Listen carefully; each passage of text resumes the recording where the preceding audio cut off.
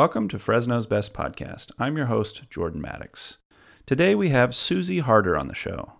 Susie is a licensed speech and language pathologist and is an experienced clinician who devotes much of her passion to working with children, teens, and adults who stutter. She works in both private practice and the school setting to help support children who stutter. In addition to direct therapy, Susie trains speech and language pathologists to work more effectively with students who stutter. In addition, Susie teaches graduate-level fluency course at California State University, Fresno. During her time at Fresno Unified from 2011 to 2015, Susie designed the framework for a fluency consultant role to utilize specialty skills and support speech and language pathologists working with children who stutter. In addition to her quote-unquote day job, Susie also created the Junior Authors Program in September of 2020, days after the Creek Fire affected Big Creek and Pine Ridge area families. It was developed as an educationally focused social-emotional support for children and families feeling loss and grief due to the fire. Schools across the nation and the world have joined together to have their students involved in helping our local kids impacted by the fire. This was a great conversation that covered a lot, and Susie and I clearly share a love for doing just one more thing. Let's go meet Susie, and Baker will take us. Politics, religion, culture, art, music, show some respect to the best little city left in the U.S. Fresno's best.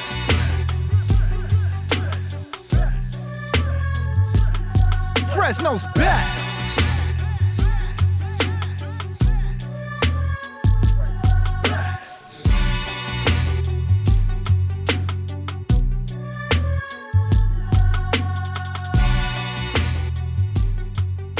So, Susie, where do you like to eat in Fresno? If I was being invited to lunch tomorrow, I would pick Heirloom. And I'd probably grab a cocktail. It is like one after another. It is like it just must be the pandemic place.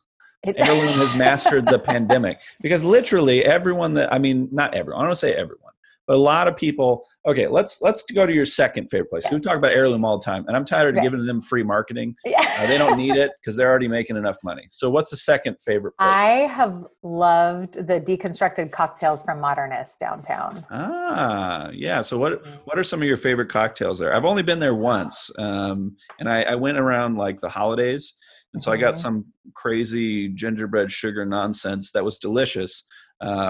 But I haven't had a kind of a normal cocktail down there before. Yeah, they, Poe and his wife, and I think it was his wife's kind of vision and concept that came together. They're just really great people, but I usually do something with lavender, something very, herbal, very, I love that you can just tell them kind of a profile though, and then they just go for it.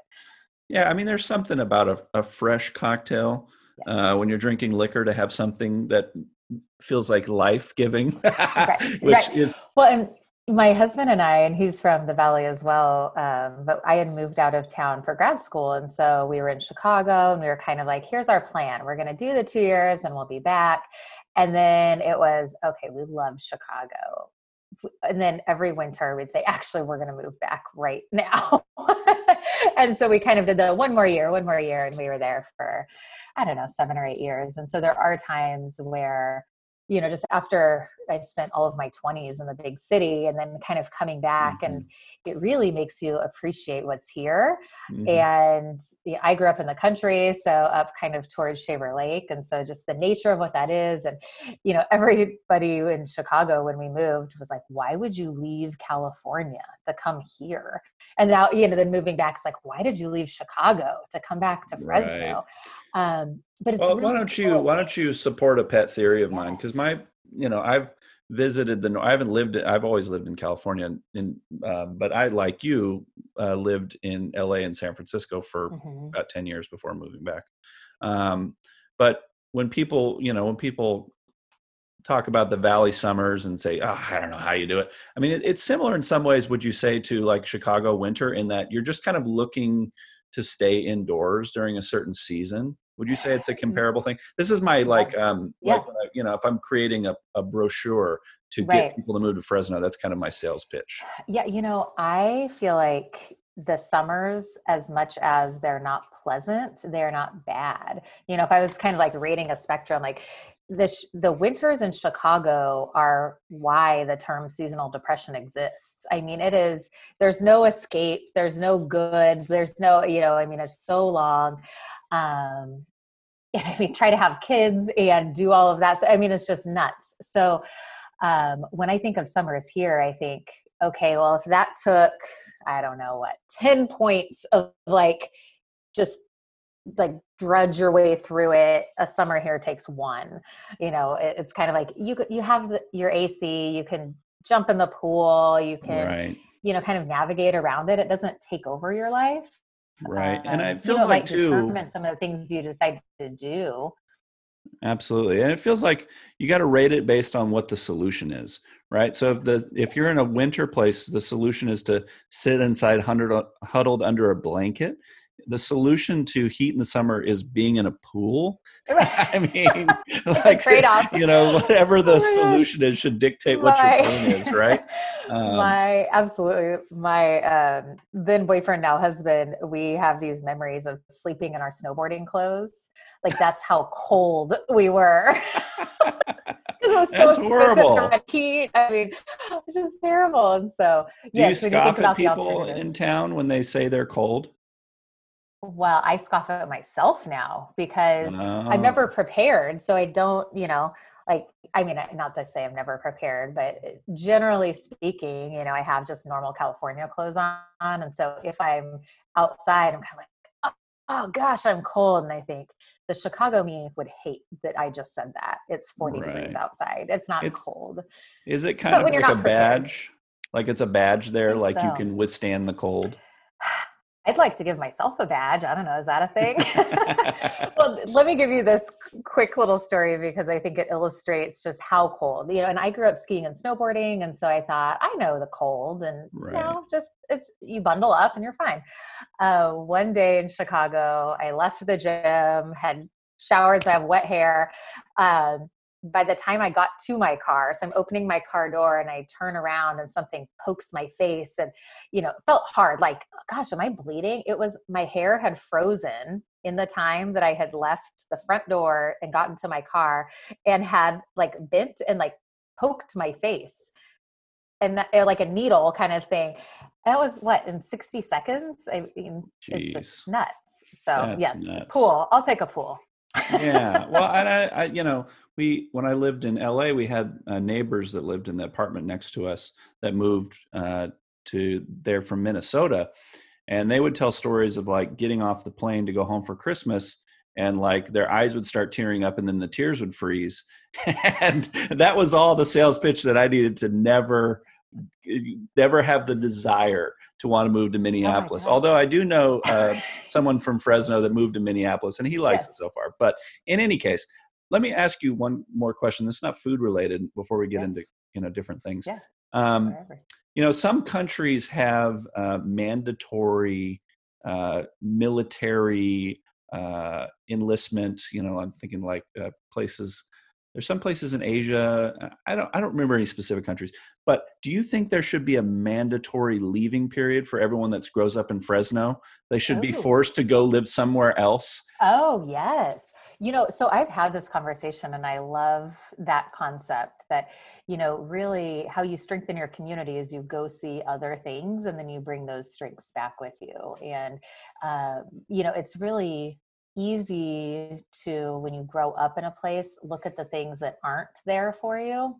And then when you move away, you really have that appreciation for all the things that are here for you. And so when we moved back, it wasn't kind of like, oh gosh, we have to move back. It was more of, we're ready to move back. We want to start a family. We want our kids to grow up around their grandparents. And you know what? Like, we get to be right here next to the lakes. We get to go on hikes. We get to go skiing and snowboarding. We can go to the beach. We can go to the city. We can go, like how neat that is. And I think that that's the part from the people we met in Chicago that sounded so appealing. Like, so you could just get in the car and drive to the beach, or you could get in the car and be up in the mountains that's such a crazy thing to them. Mm-hmm. Well, and I think the reality too is that every place has trade-offs. You're never going to have a perfect place. And as soon as you move to LA thinking it's perfect, you'll meet the 405. Every place has its issues. And I think because when you grow up, you think there's some utopic place out there. Like there's this big city that's going to have everything I could ever imagine. It's going to be wonderful. It's going to be perfect. And then you get there and you realize, it's not that great. It has some great things about it, but it's like every other place. It has trade-offs, right?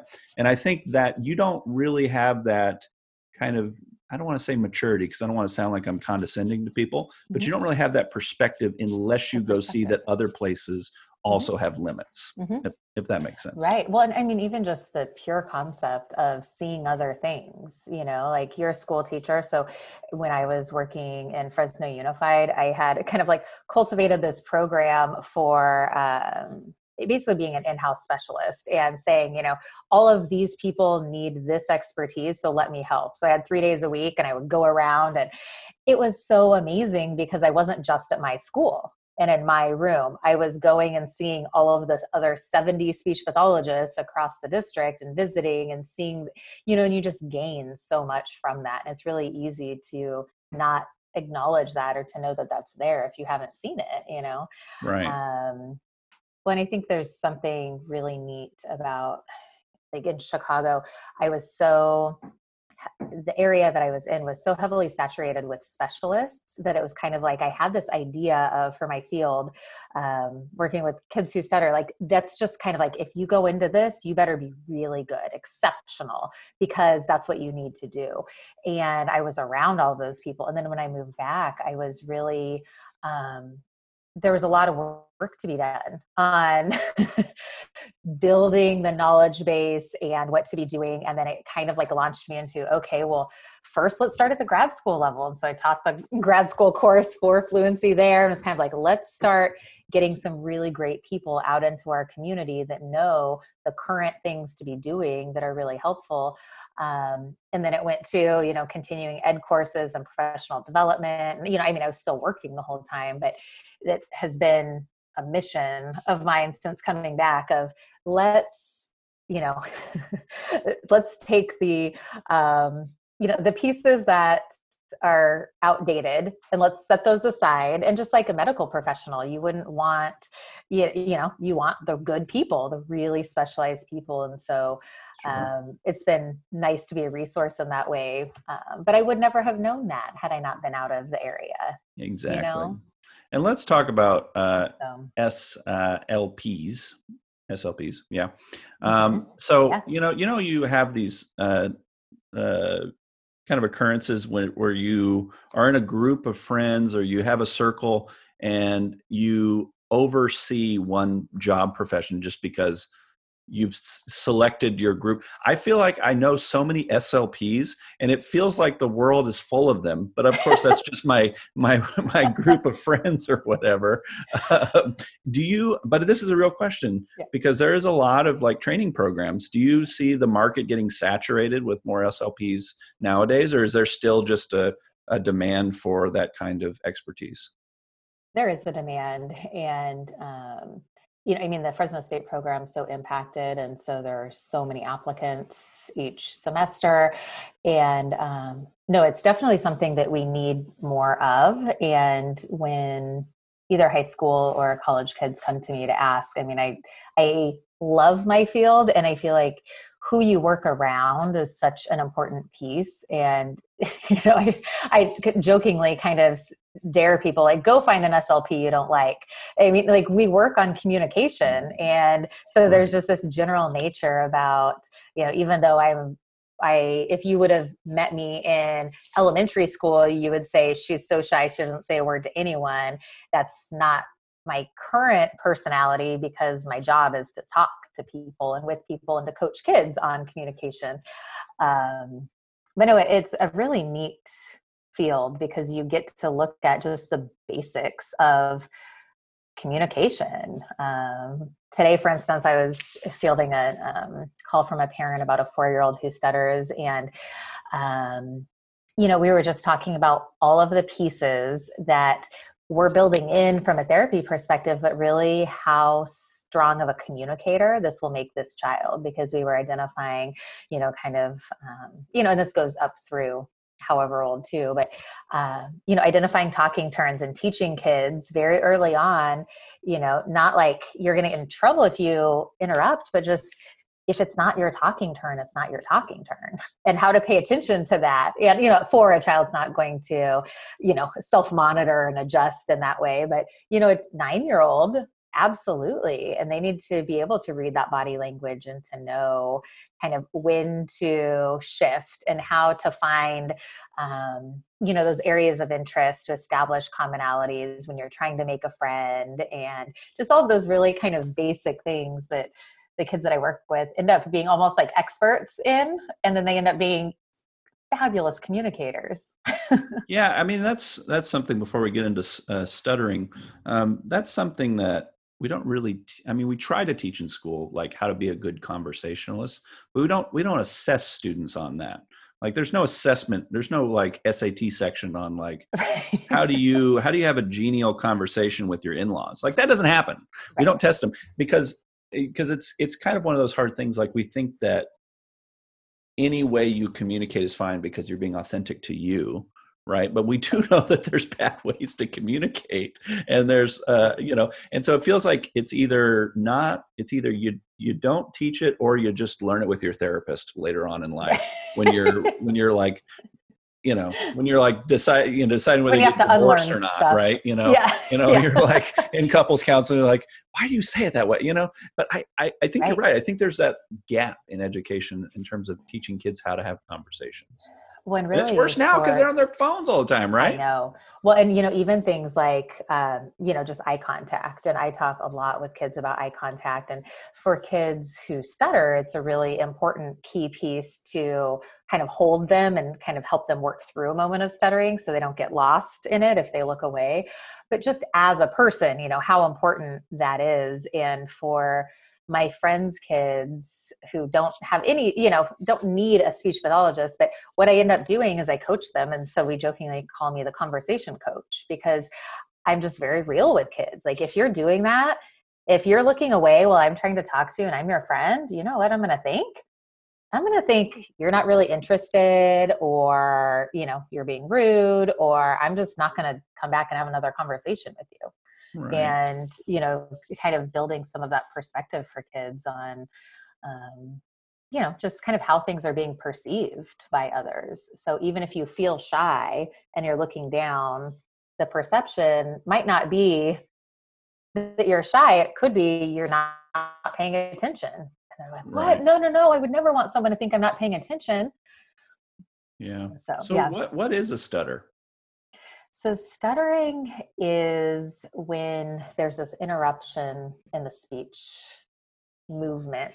So the umbrella that it falls under is disfluency. So all of us as adults, kids we all have disfluencies. Those are those imperfections where if you typed it out, there'd be a little bit of a, hesitation there, and then, so what we did, revision and maybe a repetition or so. Those things, although they're classified as disfluencies, aren't stuttering. And so a lot of times I hear well-intentioned adults telling kids, everyone stutters, it's okay. And that really for kids is not very helpful, because not everybody does stutter. Right. There are 5% of kids go through a period of stuttering. Of the adult population, it's closer to 1%. Stuttering is where there's, from a motoric standpoint, there's this stop in the movement from your air in your lungs are going through your vocal cords and going through your mouth to make the sounds. And there's some sort of involuntary kind of pause right there. So you get either a part word repetition or a prolongation or a block. Right now with masks, it's such a tricky thing for kids who stutter, because if they're starting and, really we're using all of that information, when we're looking at a child's face to help us know what's happening. And so if they're stuck behind there and you can't hear them yet, they're getting talked over there. There's a lot of challenges with that right now. Yeah. Two things in response to that, what you're saying. One, kids are, as a teacher, I know this because I see it every day. Kids are so aware when there's a slight difference between one child and the next. They can notice the minute difference. They can notice anxiety. They can notice anything happening with the other kids in the room. And so to act like, it's just whatever. And then, which leads to the second, which is, do you see a lot of parents that just want to be like, they'll grow out of it, or, just ignore it, or, to kind of under pathologize something? Yeah, that's a really great take on it. Kids really are, they're so inquisitive. They want to know what's happening with that peer in class and why he can't say it. And oftentimes we kind of forget that we do owe them an answer. And so, we can't always just kind of say, be nice, because nice is appropriate. Also, that child has a right to be curious, and that's part of what it is, right? So we need to supply those answers. And so one of the things that I do with all students, second grade and older, is help them prep, and usually I do it with them as a classroom presentation, and we teach their friends about what happens, kind of like, how can you be a good friend in the moment of stuttering, and how can you be encouraging, and let's show you the actual speech mechanism and what's happening when that happens. And sometimes you might hear it and sometimes you might not. Sometimes, and just kind of diving into that and allowing the kids to ask questions. And the questions that kids have are so phenomenal and they're so real. So after those classroom presentations, kids walk out with just a strut in their step. Usually we give out candy, so that helps, but there's kind of this new sense of empowerment. Like, yeah, I just taught my class about this. And for any teasing and bullying situations, that's usually my first, kind of go-to step. And it really minimizes a lot of things moving forward.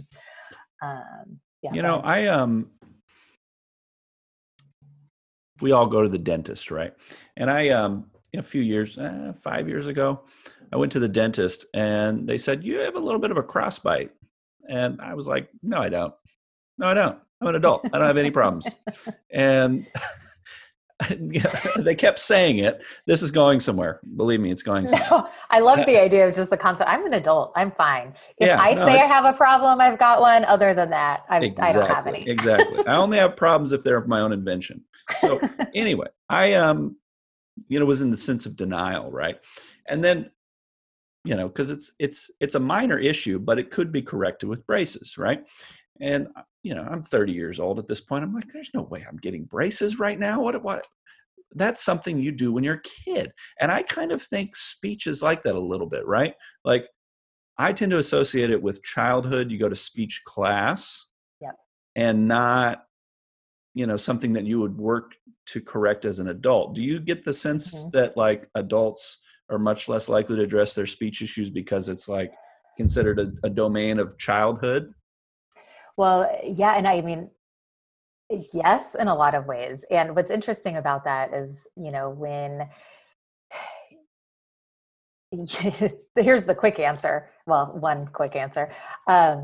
When I see adults tackle it, it's because stuttering is genetic in a sense. And so it's their child is going through it and they're seeing their child go through it. And they come to me and they're like, can you help my child? And then I'm kind of looking at them like, and you? And they're like, yeah. Yeah. But, as adults, we don't really prioritize our time and money on how to help ourselves. But if it's something that our child needs, we're right there and we're on it. And so it's really interesting seeing it through the lens of, parents that are now navigating it with their children. Last week I was teaching a CEU course for the Speech Fast down in Bakersfield, and they had 6 hours of me on Zoom. Like, can you imagine? That's a long day. That's just so much. And so, speaking of modernist cocktails, right? So I scheduled some guest speakers. So I had a parent that was an educator, but a longtime parent of a client. Her son has been my client. And one of the guest speakers that I brought in he's in law school now, but I've worked with him since he was in high school. And he is just an exceptional person. And it was so fun watching, therapy should transition with the age. And that, so I have like this teen mentor program, because teens that are too cool to come to speech, they will gladly come help shape, those younger kids and kind of tell them a little bit and be kind of the Q&A panel person. And so we do kind of staggered mentorship where the college kids are the mentors for the high school kids, and, young adult kind of like, okay, well, let's host a, group on interviewing. And although I have suggestions, also it's so valuable to hear it from someone who has just gone through that. And so really, appreciating and bringing that piece in. That any of us that are considered, specialists or experts, like we're an expert on that specific area, not on the person. And my experience is much different than what someone brings who's traveled that journey. So it's kind of a neat pairing. Mm-hmm. So imagine I'm an adult that's dealing with some stuttering issues. Sell it to me. Why should I, if I've ignored it, I'm 45 years old or whatever, I've ignored it my whole life, or it's just become part of my, personality in some sense. Right. Like why would I go to therapy at this point in my life? Yeah, well, I mean, it would all come down to the impact. Is it impacting you in a negative way in your daily life? And when you look at, say, value-based living, and is it pulling you back from something that you would otherwise want to be doing? And so if it's not holding you back, you would have the opportunity, if you wanted, to kind of figure out some things that could help make talking easier in certain situations, but the impact is fairly minimal at that point. So if you're looking at, say, a situation where someone is pulling back from a job opportunity because that job opportunity involves a lot more speaking, or, talking on the phone is a big deal because you don't have the visual presence. And so if that next role involves a lot of phone work, and so I'm not going to do that, those are the times where I really see that opportunity for adults is kind of like, let's look at those transitions and identify what are those key things that are so important to you. Just recently, I had a mom who came in and she was kind of like, I don't think I need it for me. It's for my child. And then as we were talking, we were kind of coming up with, what is it that you would want to be doing right now? And she's like, I always thought I'd be so involved with my kids' teachers. And that's such a value of mine. And I have been trying since the beginning of school to tell this teacher that I stutter, and every day I chicken out. And she's like, so I've never talked to her. So then when you look at, okay, well, really good therapy is really identifying, on a situational hierarchy, what are our priorities and how do we make those happen? And how do we systematically work toward that? And so, I think those are the pieces, just like, say, with a nutritional coach, right? Or a nutrition coach. At some point, you're kind of like, I don't need anyone. I know how to eat healthy. But if it's impacting you in some way and you're kind of like, okay, I've got this goal. Now I really need help. How do I, in an efficient way, get from here to here? And so, what is a person who's stuttering? What is their experiencing life like when they experience? Like I was watching, I teach middle school, so I listen to kinds of music. I was watching the Billie Eilish documentary last night with my wife, and it was long. Let me say that it was long, but it was very sweet. Anyway, so Billie has Tourette's, and there's a few like filmed moments of it where she's having, I forget what she described it as, but she described like I think she said, I don't want to misquote it or whatever, but like a tick is kind of taking over. And she was like talking through it and had kind of like this meta language for describing what was happening to her. Do people that stutter have a similar kind of like, I know that I'm stuttering right now, and this is kind of what's happening, and it's frustrating because I want to get past it, but do they have that meta language in the same way? Absolutely. And, so we look at the before, the during, and the after. And so the during is a really kind of panic induced moment. And depending on the situation though, if you're talking with someone that you feel very comfortable talking to, that won't be, as prominent as if you're, in a presentation moment or doing something, in front of someone that's like you're on a date or whatever. The before period of thinking about possibly stuttering is where a lot of people spend a lot of time, and that anticipatory behavior of noticing and then potentially rerouting or word switching or avoiding. And so you kind of end up with this very flowery sentence that doesn't mean anything. And it's because they've been dodging the moments of stuttering all the way through, and then they're way off track. So this description was from a third grader of how he described stuttering, and I thought it was so spot on. And so he said, picture yourself walking through a forest, and you're walking and everything's normal, and all of a sudden you get shot with an arrow. So you look around, you don't know where it came from or what's going on, but you still have to get out of this path. So now, instead of walking so comfortably, you're now tiptoeing. And you want to protect yourself, you want to have a shield, or you want to do something, but you have nothing, and it's invisible. So it could just happen at any time. So the whole rest of that path, even if it's only one arrow, you're thinking about the arrow the whole time. And I think that that's a really good description for kids, that, we see the overt moment of stuttering. So that surface level behavior of getting stuck. And depending on that child's temperament and age and, all of those things, what happened prior to that and what happens after that is really much more weighted than the actual kind of pure moment of stuttering. Got it. So it's something that is beyond just that single moment of I don't know what you call it, like episode or whatever, but it's like this kind of build up and like this kind of, because I we all know this, like when we have those moments, and I don't, we talk about neurodiversity a lot or whatever in schools these days. And I often forget about things like stuttering when I, assign a class presentation or something like that. And I forget that, that might be incredibly traumatizing to a student that has a stuttering issue. And they might think about that presentation for the entire week. And it's in their brain. And I hate this element of our culture that wants to just tough it out, because those are the people that don't have a stutter. Those are the people that don't have the issue. Well, tough it out. Yeah. It's like Aaron Rodgers just tell me to throw a football. Just throw a football, man. Just throw a football.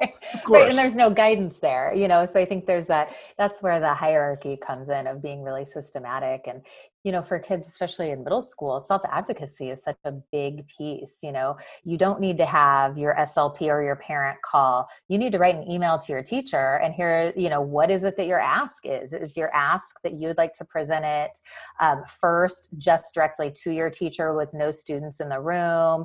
Is your ask that they're taking the time component away? And so instead of it being 5 minutes max, that there's no time commitment. And so the perceived sense of urgency is different. Like, what is your ask? And then what's the most effective way to ask that? And you're your own self-advocate at that age. And so like the beginning of school, we always have kids write a letter to their teacher. And, it's not, I want to get out of stuff. It's, hey, here's me, here's what I'm into, here's what I like. Here's what happens sometimes when I talk. Here's what I'm working on. Here's what I'd love your help with. And, sometimes they even have a code, kind of like if I raise my hand and it's in a fist, that means I know the answer, but please don't call on me. It's a really hard talking day. And I promise not to use that all the time for everything. Right. Or, just kind of some sort of communication that allows for kids to figure out what is it that I need. Like some kids, when they sit in the front of the room, that is where they feel best because they're not looking at everyone else. And it kind of, they're much more, they're just visually present with the teacher right there.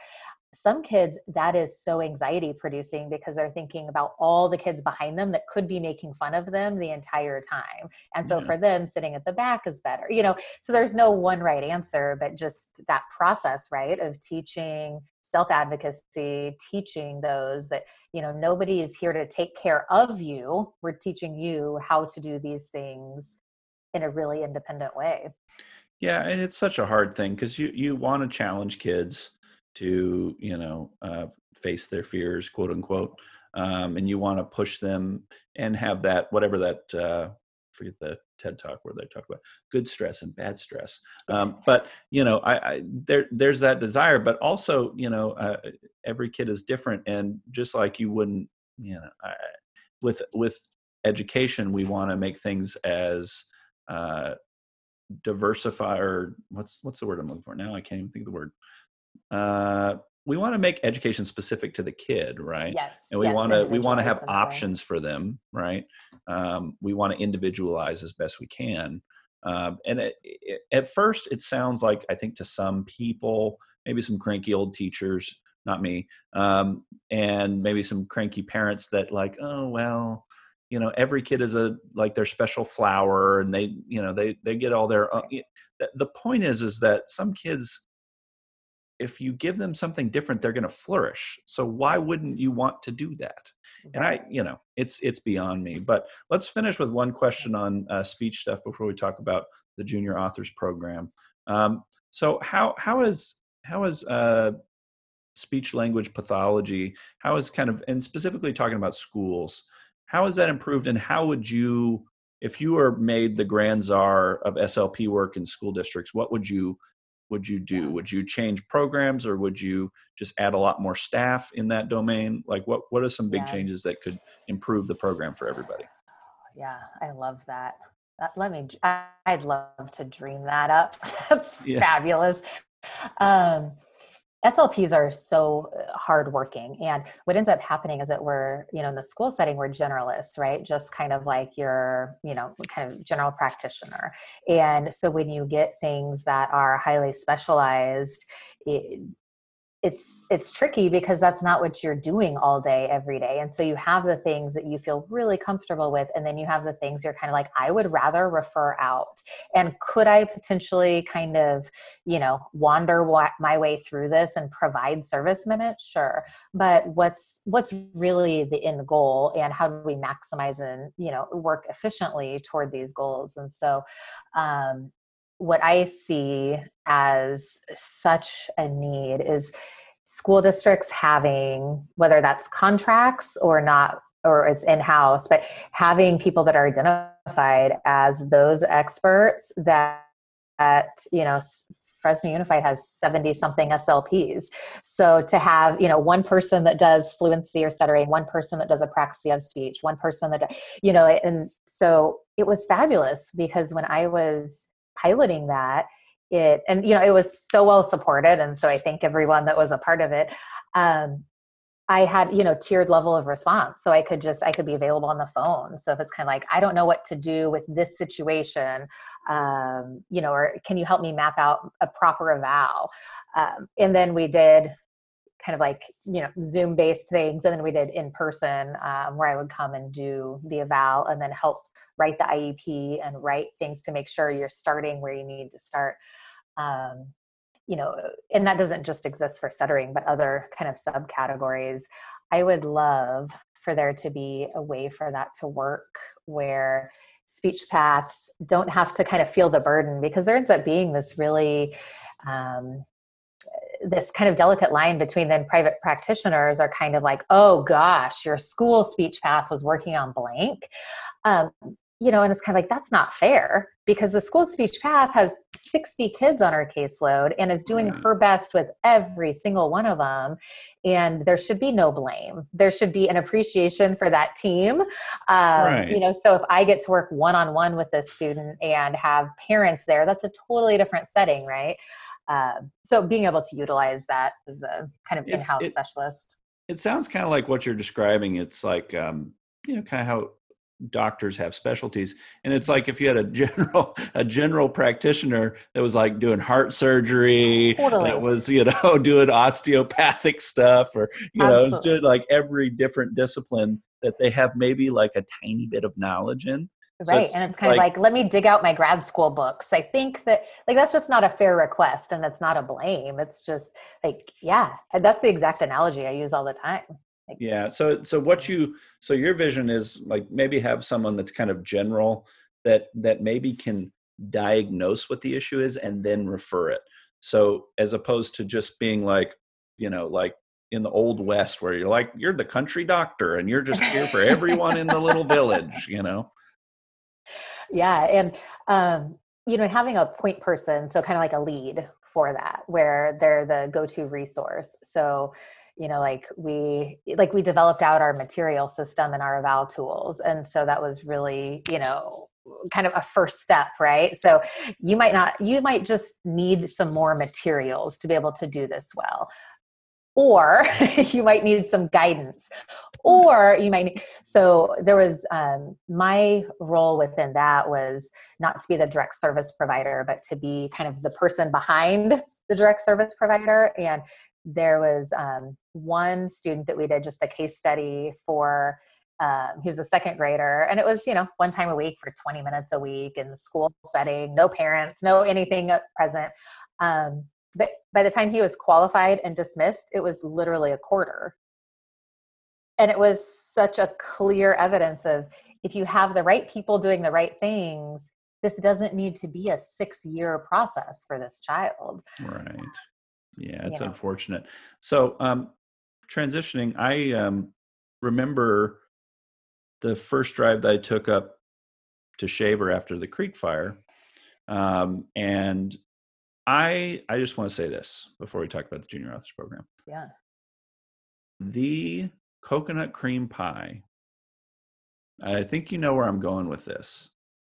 We lost one of my favorite sources of baked goods when we lost Cressman's. And when I drove past it on the way up to Shaver, it was just like, I was about ready to do Romeo and Juliet, like lay down next to Cressman's and die with it. I mean, those cookies, and that's obviously a totally insensitive thing, because this is people's livelihoods in their homes, right? And so it was a tragic drive. I needed to see it. Obviously, we all need to see it to just know what it was, because we all watched on TV, and then we were already wearing masks, so we just kind of went from our cars to avoid the smoke, whatever. Mm-hmm. But people up there were living in Mad Max post-apocalypse world for a while. And so connect us to you started a program called Junior Authors, right? And how is that connected to the Creek Fire? And tell us a little bit about why you started that.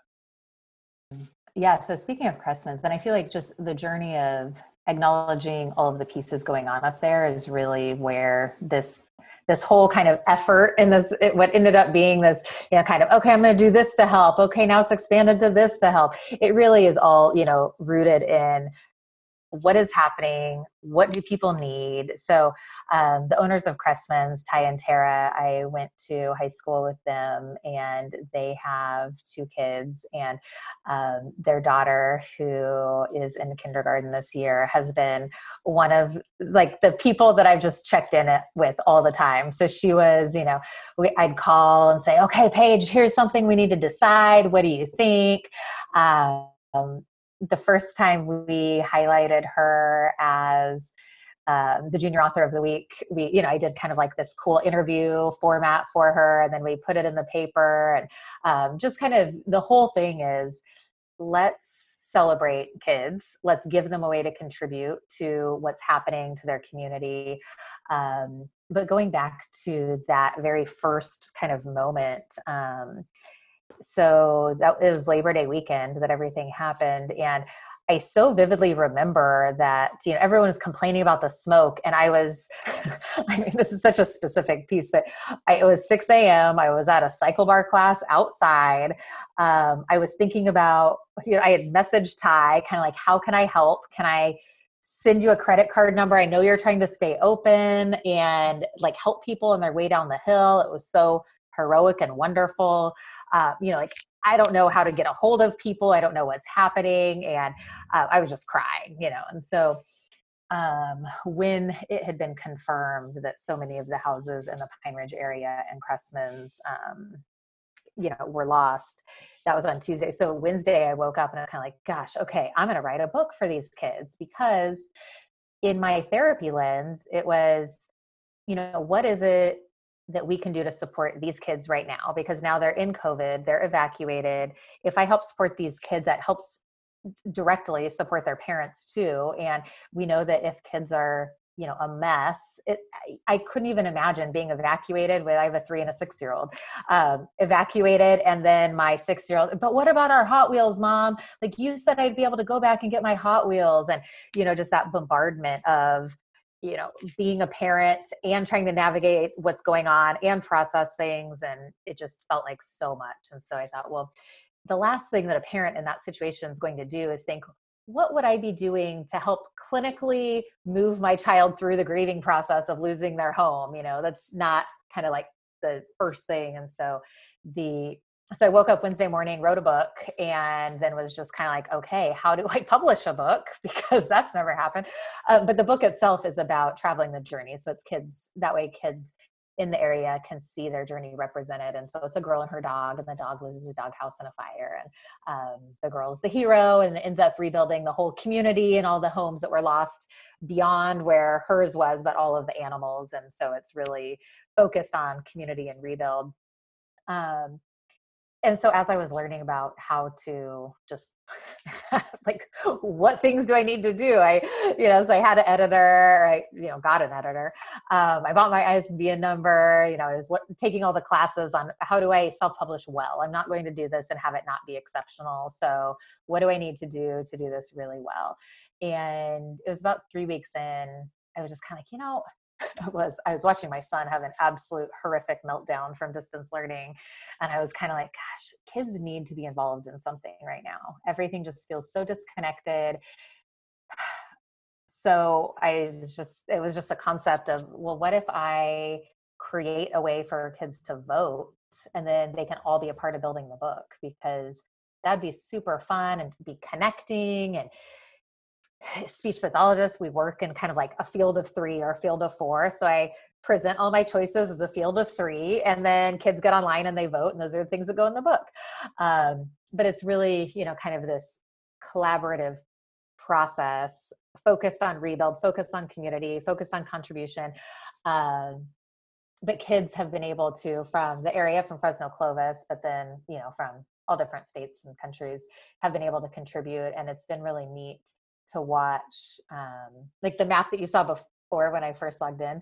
I am able to show that to the kids up in the mountain community, and here's how many people are participating and supporting.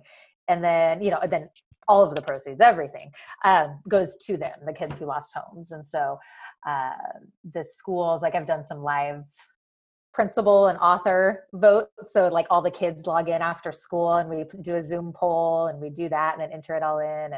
And the kids that, some of them are affected by the fire, some of them not at all. Some of them are so far away.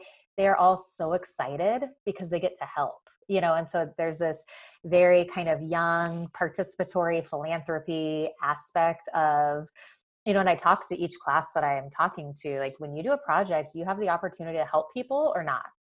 So what do you want to do?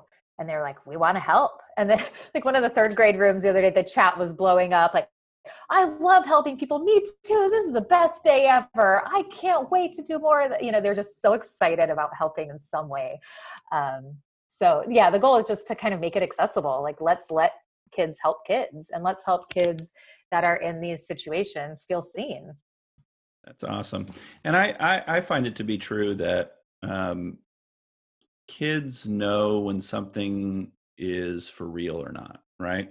They have a sense that, and you can tell when, and I've seen it most in competition, in my world, which was speech and debate, which is what I coached or have coached. When a kid writes an essay for an English teacher, you're going to get something, right? You're going to get something. Sometimes it's good, sometimes not. But if a kid is writing a speech that they're going to deliver to a room full of their peers in a competition format, I mean, they're going to come down off the mountain with those tablets chiseled in something perfect.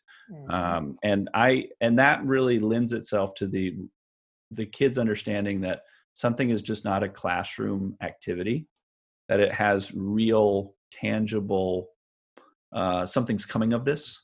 And I think that is an underrated thing in education, because I think it really, it makes school, it connects it to real life, right? And I obviously every class can't do something like this every day, right. But you can gear things around publishing. You can gear things around supporting a community. You can gear a lot of things around that.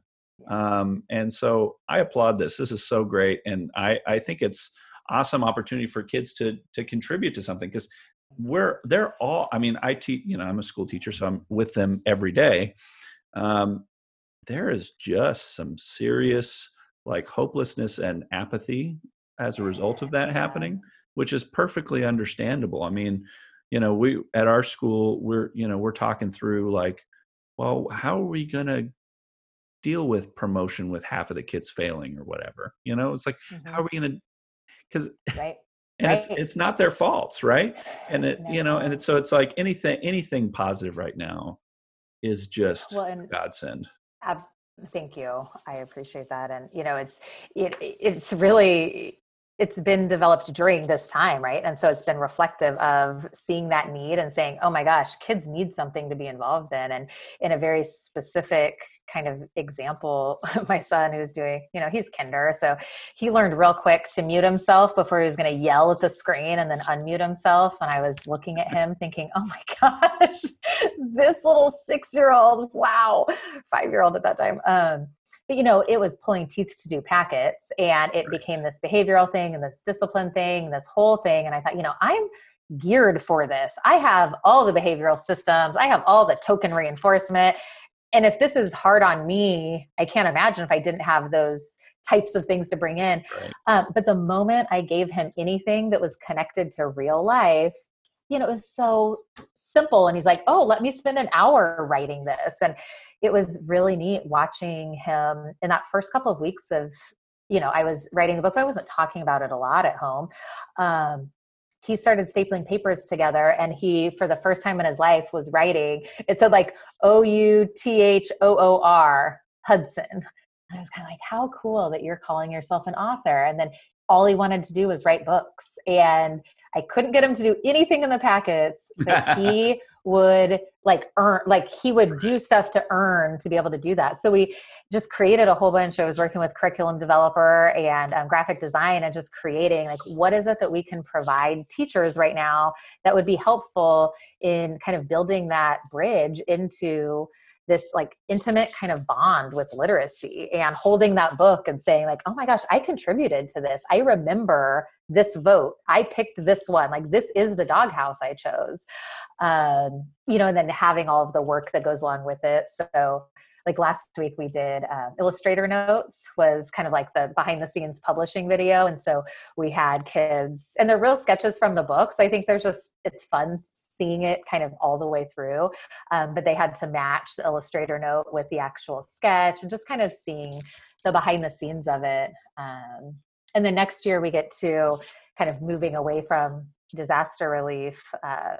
There is kind of like a whole kind of other piece to just support kind of that transition back into school and literacy and kind of getting things caught up. And so junior authors in that sense next fall will be just really based in literacy building, and kind of like, let's do engaging things with kids and let them see behind the scenes with the author and illustrator, and, kind of like develop these things and be part of the process. And then those will all be school fundraisers. So, they get the book at cost, and then they can sell it and use the money to like do good things in their community.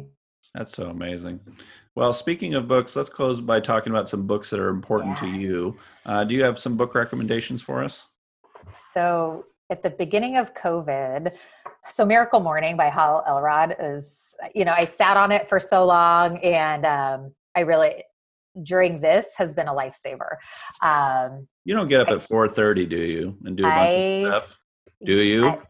I have been working an embarrassing amount of hours. And it all starts at 4:00 in the morning. No, it's been like 80, 100-hour weeks. It's been nuts. And so it's not sustainable to do that. But the morning part, I really have learned to cherish that, because with COVID, with young kids, having that place and time to kind of like center. And I'm not a morning person at all. Any roommate I ever had in college will tell you I am not a morning person. But that's been a game changer for me. Right now I'm reading The Joy of Missing Out. Tanya Dalton. And it's just kind of like the opposite of the fear of missing out, but just really embracing missing out and knowing what is it that you're gaining from that, and kind of reframe of that perspective. The book that was on my nightstand that I loved, and it just had great little chunks, was If I Could if I could tell you just one thing. And so he goes and kind of interviews these amazing people and asks them for their one piece of advice. And it's so thought-provoking at the end of the day. And, it just kind of brings in kind of what is it that you want people to remember? And, if you ever have kind of that legacy feel, it's kind of like, gosh, what is it that is going to be important about what I've done? And not just spinning my wheels, but doing something that's really valuable for the community. So yeah, that's a great one. That's awesome. And I think ending the day with like something kind of positive to percolate on before you go to sleep is really great. It's not necessarily positive, but I've been listening to Obama's memoir before I go to sleep and just kind of like listening to that story. And there's something about Obama reading you a bedtime story that's very soothing, in Chicago, right? But going back to the second book, the fear, it's the fear of the joy of missing out. The joy of missing out. Mm-hmm. So recently I interviewed Lindsay Callahan from United Way, and we talked a lot about both of our issue, which is we have serious FOMO about opportunities, job opportunities, potential projects or things. And I probably need to pick that one up because for me, closing doors to anything that I could miss out on is going back to an earlier point, like dental work. It is not fun. And I it's a hard one because it is. You don't know what a door has, right? And you don't know, when you close that door, you can't see what's on the other side of it. Right. Well, I think when you genuinely like people, it's hard to do that too, right. And so part of, she calls it in her writing, like the North Star. So kind of identifying what is it that is truly, that thing that you're working toward. But kind of like managing urgent versus important and, just some of those little things that are so tiny, but help you kind of take a step back and look at, and I think all of us have a really unique opportunity transitioning back into what quote unquote will be regular life, of kind of like figuring out what is the new norm? What does that look like, Right. Like I haven't gone out to eat a ton, we order food, but just like, I'm not doing all of the things because there aren't all of the things to do. So it's really easy for me to say right now, yeah, I've totally got that down. And then things will open back up and I'll be like, oh yeah, no, I didn't. So where can people find more about the Junior Authors Program and how can people help if they're interested in contributing? Yeah. So juniorauthors.program.com has all of the information. There's a Facebook page. What I think is probably the most helpful is just for people to follow along right now. So, being involved in the updates and getting those little, which things are happening. We have a book, like the kids themselves we're scheduling and doing a book launch for them on April 17th. And so they get to physically be signing the books and selling them. And we have, the highlight is on them. They get all of their awards. They get, a big celebration day. So anything that's related to that and, kind of like, I want to buy a book or I want to donate or I want to, we'll all go out in those emails. So, any of the votes are posted on the website, all the materials for teachers, the publishing videos, all of that is it's all there. Yeah. So, awesome. And then my practice is through CentralValleyStutteringCenter.com. So there's a lot of ways to find me. Awesome. Well, this has been a lot of fun, Susie. Thanks for talking to me. Yeah, it's great to talk to you. Thanks for listening, everybody. That's our show for today. Make sure you give us a rating and review on Apple Podcasts. That goes a long way to help others finding the show. And if you feel so inclined, you can support us financially at www.patreon.com/FresnosBest, where you can give us a gift to help make this show sustainable. Until next time.